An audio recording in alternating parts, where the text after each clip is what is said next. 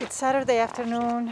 It's about, 2:30? And I'm here at the Dan Ryan Woods. Hey, it's Curious City editor Alexandra Solomon. And what you're hearing is our new reporter, Adriana Cardona-Maguigad, braving the very cold temps this past weekend to do some reporting out at the Dan Ryan Woods Forest Preserves on Chicago's southwest side. I see a couple people sledding out there. And when I say braving, I really mean that. I don't know about all of you, but I don't love Chicago winters. In fact, I find facing the cold, digging the car out after a big snowstorm, the shorter days, all kind of stressful. Especially this winter, with all the additional stressors brought on with the ongoing pandemic and the recent surge of the Omicron virus. And apparently, I'm not the only one. In fact, that's the question that Adriana is going to help us answer this episode. How are Chicagoans coping with the stress of winter? Honestly, it took me a while to leave my house. It's so gray and that and more just ahead. The sun isn't out. And, you just kind of want to stay home. I kept finding things to do at home before coming out here. Do you need a break from the news? Well, my friend, Nerdette Podcast is here for you. Our show is all about delight. We laugh about what's happening in pop culture and feature thoughtful interviews with fascinating people. We even have a monthly book club that you can participate in. I could just go on and on about it. I loved this book. It was an experience, I'll tell you that. I discovered authors I had never heard of, and I'm really happy that I did. Come hang out with us. Listen to Nerdette wherever you get your podcasts.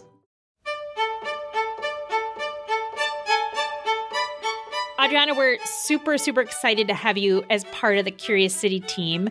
And, we're going to answer this question about how people are getting through the stress of winter. But before we do, I have to ask you, you come from a country where the climate is a lot milder. I'm curious whether you experienced the stress of winter when you first got here. Well, yeah, I'm originally from Medellin, Colombia, where it's super warm all year round. Cold days there are around 60 degrees and rainy, but I'm still not fully used to the cold here. Did you even have, like a proper winter coat? Because I feel like why would you have a proper winter coat if you're from a place where it's only 60 degrees? My winter coat was pretty much a windbreaker for the first few years. And yes, winters were a torment for me. Then I upgraded over the years to the real puffy ones. I'm still not fully used to the cold though. I'm not sure anybody actually really, I guess you get used to the cold, but it doesn't mean you love the winter. And, we're kind of making light, but winter can actually be really tough, I think. There's not as much daylight. The days are shorter. It's cold, which can just be kind of demotivating to get up and do stuff. Yeah, there is this general stress out there, the winter blues, and there are ways to address this. There are also some really serious conditions where people have a hard time doing basic daily tasks like, getting up and showering, getting ready for the day, staying motivated. And depending on the season we're in, especially winter, there's something called seasonal affective disorder, or SAD.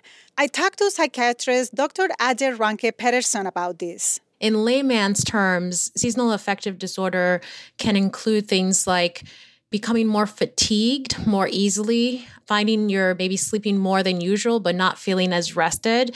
They're very similar, if not, almost the same in some ways, but though episodically different, than symptoms of depression. So feeling sad, having a low mood, losing interest in things, or losing your ability to derive pleasure from activities that maybe you once found enjoyable. Now, keeping in mind that in the winter months, a lot of times the number of activities we can engage in significantly decrease, right? Not being able to go outdoors, especially with COVID on top of that. According to Dr. Pedersen, seasonal affective disorder affects about 5% of adults in the U.S. Also, depression rates and symptoms have increased during the pandemic. And like I said, this is more than just the winter blues. When you feel a bit sad that the weather is not as nice as we would like, and you can't do as much as you generally do in the warm weather, this type of depression can be really hard on some people. Some people can even have suicidal thoughts. Experts like Dr. Pedersen recommend paying close attention to worsening symptoms, your sleeping and eating patterns, but definitely seek professional help. Yeah, it sounds like seasonal affective disorder can be really, really serious for some people. But, you mentioned that a lot of us are just feeling kind of general stress. And now we're in this second pandemic winter. I know you've been talking with experts about kind of what they're seeing. Tell us what you've been hearing about that. Dr. Pedersen and other experts in the mental health field are worried about what they say is a mental health crisis. Even prior to the pandemic, that was an issue, long wait lists, difficulty finding the right fit in terms of a therapist or a psychiatrist, and also some of the issues that come with medical mistrust in Black and Brown communities and wanting to find someone maybe who's culturally able to contextualize what you're going through. Aside from challenges finding the right therapy, in Chicago in particular, many parents whose kids attend Chicago public schools are stressed out because schools closed unexpectedly because of COVID. Whether we're in school or not in school, in person, that is. A lot of the unpredictability is a big stressor for people. The financial constraints that people might be under to get additional childcare, or the financial constraints when people are not able to work if they're working in hourly paid jobs that maybe don't have as many benefits. Last summer, many people thought as more people got vaccinated against COVID-19, we were hoping to reconnect with friends, go back to things we love doing. We did that for a second while the weather was nice, but then the winter came and we realized the pandemic is still hitting us just as hard and we aren't out of the woods yet. Yeah, so how are people coping with all this then? Yeah, there are different ways to cope with the winter stress under a pandemic. Some people are eating a lot more, watching a lot more TV, entire series on Netflix in one afternoon. Yeah, I can completely relate to that. There's a lot of that going on in my house. But Alexandra, experts say don't beat yourself up about it if you feel like you could be spending your free time doing something more productive or healthier. I think it's also very important that we're not focused on things that we can't change. So once something has happened and so much is going on right now, the last thing we need is to overly focus on things that say we regret. However, I also think it's important, to set your mind, towards what you would like to do next, but focus less on what you can't change and more on what you can change. Dr. Pedersen and other experts recommend more physical exercise, whether indoors or outdoors. Here we go. I went to check out a place where dance teacher Israel Alvarez Landa is trying to get people to stay active during the worst times of the winter and this pandemic. Hi, I'm sorry to bug you. Do you know, is this one 40? I'm looking for. I went to his in-person class at a Catholic school in Brighton Park on the southwest side. It was one of the coldest nights this winter. It was like 12 degrees out when I went. Oh my God. Thank God.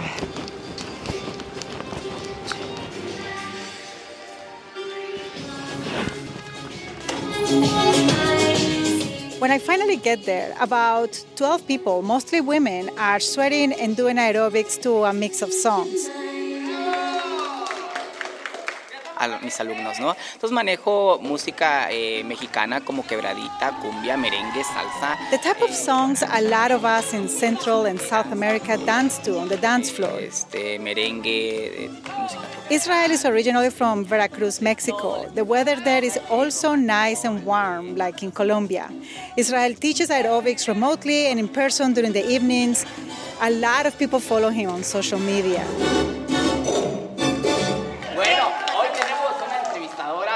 De lujo, así es que por favor un fuerte aplauso para ella. He has a bunch of tips he thinks are helpful. Pueden ir también a los lugares recreativos, ¿verdad? Como los For one, he says people should go to the park, take long walks, tengan que tener nada más sus go to church if that's something you enjoy, and definitely stay connected with family. Bonito estar en las iglesias. También podrían ir a. He also says, people should figure out what they're passionate about, whether that's drawing or getting a pet to take care of. Nos gusta cuidar animalitos, porque los animales son muy hermosos, los perritos, los gatos. But he really emphasizes staying active and exercising. The women doing aerobics with Israel in person say leaving their cozy living room to do exercise at the church is worth it. Most of them are wearing masks, and the space is big enough for them to keep social distance. Ana Joaquin says she's not afraid of the winter, but the pandemic brought in added anxiety. I can't be like this, just eating. I cannot be scared. So now I'm like, you know what? I start thinking, you need to be working out in order for you to be stronger and not to be scared of this COVID.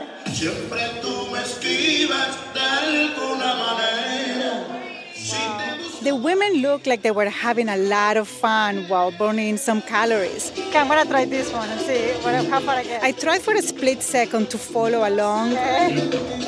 You just change the step. It's going too fast. But it was pretty hard with my mic. Okay, I'm completely lost here. I don't think I can follow the steps or keep up. Wow, it sounds like a fun way to get some exercise. Oh, yeah. And, just like Israel and the dancers were saying, experts like Dr. Patterson say people need to do things they love doing. She also recommends light therapy and avoiding isolation. She says staying connected with people you enjoy spending time with is important. I went out on a Saturday. It was actually really cold and gray. But I spotted some college students making the best of it at the Dan Ryan Woods. I think something that we do a lot is we like to do whatever we can do with what we've got going for us. So, going out in the cold to, make fun out of it instead of having it be a bad thing, Yeah. They had a pretty fun way of relieving their stress. We were just together and then we were like, let's build a snowman. And then the snow was not sticky, so we were like, next best was sledding, and we found this cardboard.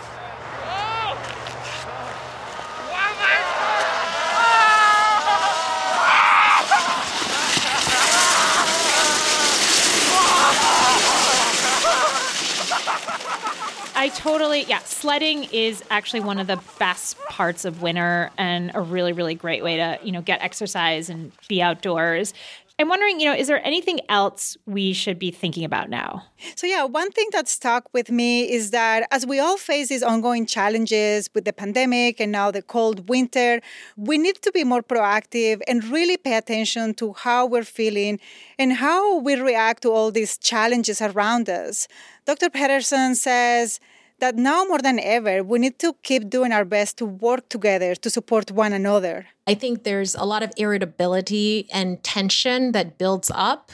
And that irritability and, tension can certainly affect our ability to connect with others, which then can affect our mood further. So I would say it's really important in this time to know that we have a common enemy, and that's COVID-19. There's so many people who have lost family members, who went through Christmas and Thanksgiving with people missing at the table from the last couple years. And I think those are very real, experiences that will live with many of us for the rest of, our lives. But I think it's so important that in this time to support our emotional well-being, that we do what we can to be there for each other and to support each other.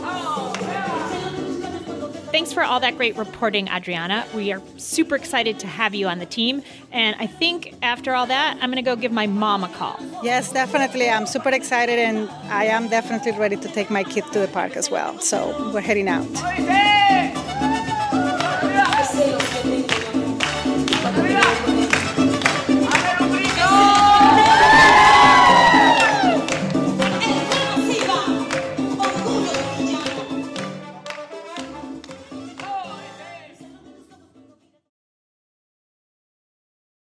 Do you need a break from the news? Well, my friend, Nerdette Podcast is here for you. Our show is all about delight. We laugh about what's happening in pop culture and feature thoughtful interviews with fascinating people.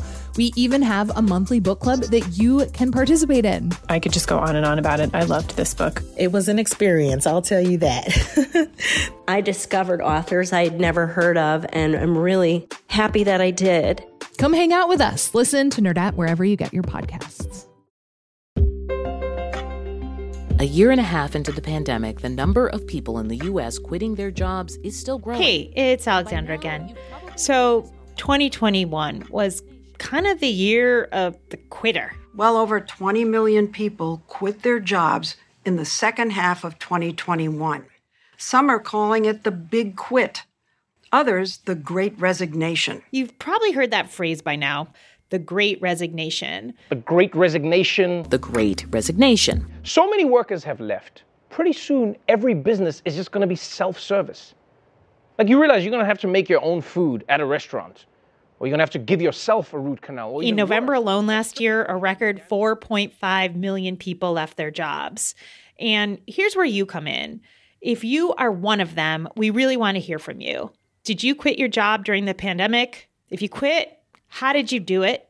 What are you doing now? How's it going? Is it going better or worse than you imagined? Tell us your story, and we just might include it in an upcoming episode. You can send us an email at curiouscity@wbez.org, hit us up on our social channels, or leave us a voicemail at 888-789-7752. We're looking forward to hearing your stories.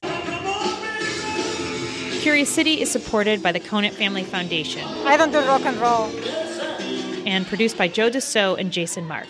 Adriana Cardona-Maguigad is our reporter. Okay, now this dance is way too provocative. I can't. Maggie Sivit is our digital and engagement producer, and Asia Singleton is Curious City's intern. I'm Alexandra Solomon. Thanks for listening. Okay, I think I can do this one. Just gonna stay in the corner here, in the back. Before we start the show, we here at Curious City want to let you in on a little-known fact about WBEZ. 89% of all our funding comes from community support, including contributions from curious listeners like you. If this program has changed how you see Chicago, please consider supporting this program at wbez.org/curious. Thank you. At a time when information continues to come at us faster and faster, sometimes you need to hit pause and rewind. NPR's Throughline takes you back in time to the source of the news stories filling your feed. Find NPR's Throughline wherever you get your podcasts.